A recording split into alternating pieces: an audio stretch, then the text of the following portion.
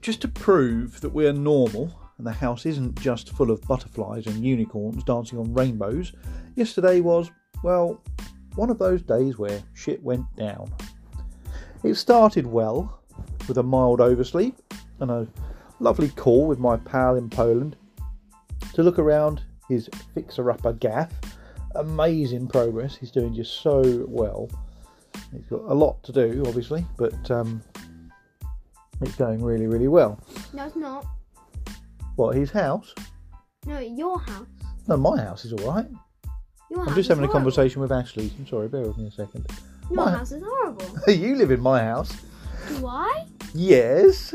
Do I not? I'm talking about Andy's house in Poland. Oh. Oh, makes sense now? No. Anyway, where were we? It's making amazing progress, and I've had a good look around it, virtually, of course. The wonders of technology rear their head again. Anyway, during the call, Ashley was given some lovely golden syrup pancakes. Except because he hadn't asked for golden syrup, he absolutely lost his shit and threw the entire plate on the floor, smashing it into pieces.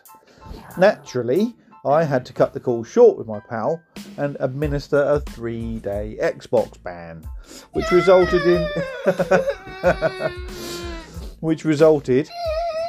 oh, sorry, mate.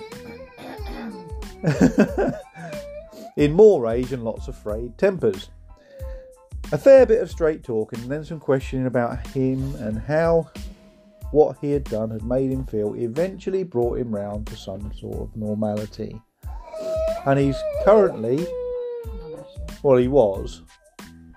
sitting playing Lego on the bed calmly next to me, and he's going to come and do that now, except now he's just thrown some pants at me. So I've thrown them back. No, oh no, don't do that. Oh, perhaps it wasn't a good idea to mention that in front of you, mate. Sorry. Anyway, he's back with his Lego now. There we go. Had some fab time chatting with a few folk about books and messaging old friends, followed by a belter of a marketing meeting and a picnic as well in the garden with prawn and mayonnaise sandwiches, yum yum yum, and fried frankfurters. They were yum. And what else? What did we have? Egg and tuna with mayonnaise. It was lovely. That belter of a marketing meeting was brilliant. We lined up a call to discuss the Chris Packham slot. So that's going to happen today about midday. So I hope to bring you more detail on that tomorrow. A little later on today, Simon and I will have a catch up about all things FYA, Find Your Adventure, and see what we can bring you once we've popped out the other side of this lockdown malarkey. We'll make sure we have something special for you, for sure. Have you entered the Schools Out story competition yet? Ashley, have you entered? No. You could do that today. No, he's not keen, folks. Come and sit next to me and have a cuddle. The deadline isn't for a while, but now is a fantastic time to make a start. If you need the link, pop a question in the comments and I'll drop a link to it in there.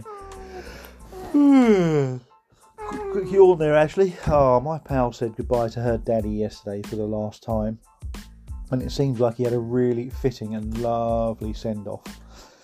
Apparently he had a wave off as he was driven past the Woolpack on the way to the service, so I'm sending all of my love to her today as she begins getting used to life without him. Lots of love, mate. The day went on swimmingly until a certain black furry number made a dash right out the front door and took himself for a walk to his favourite green space.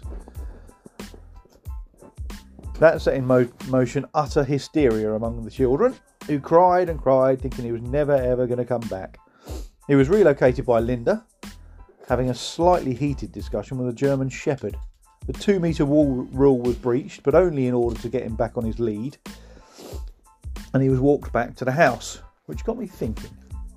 One thing that tends to follow... yes, actually. One thing that tends to follow when stuff like that happens is pandemonium, hysteria and panic.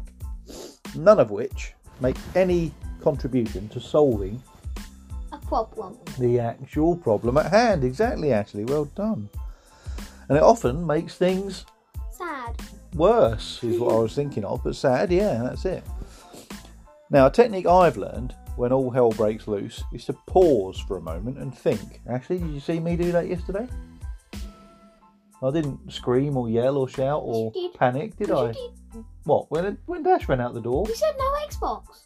Not when You Dash... shouted no Xbox. No, that was when you broke the plate, you plonker. Aww. When you, No, when Dash ran out the door, what did I do? I gave you a cuddle, didn't I? Yeah. And just paused for a while.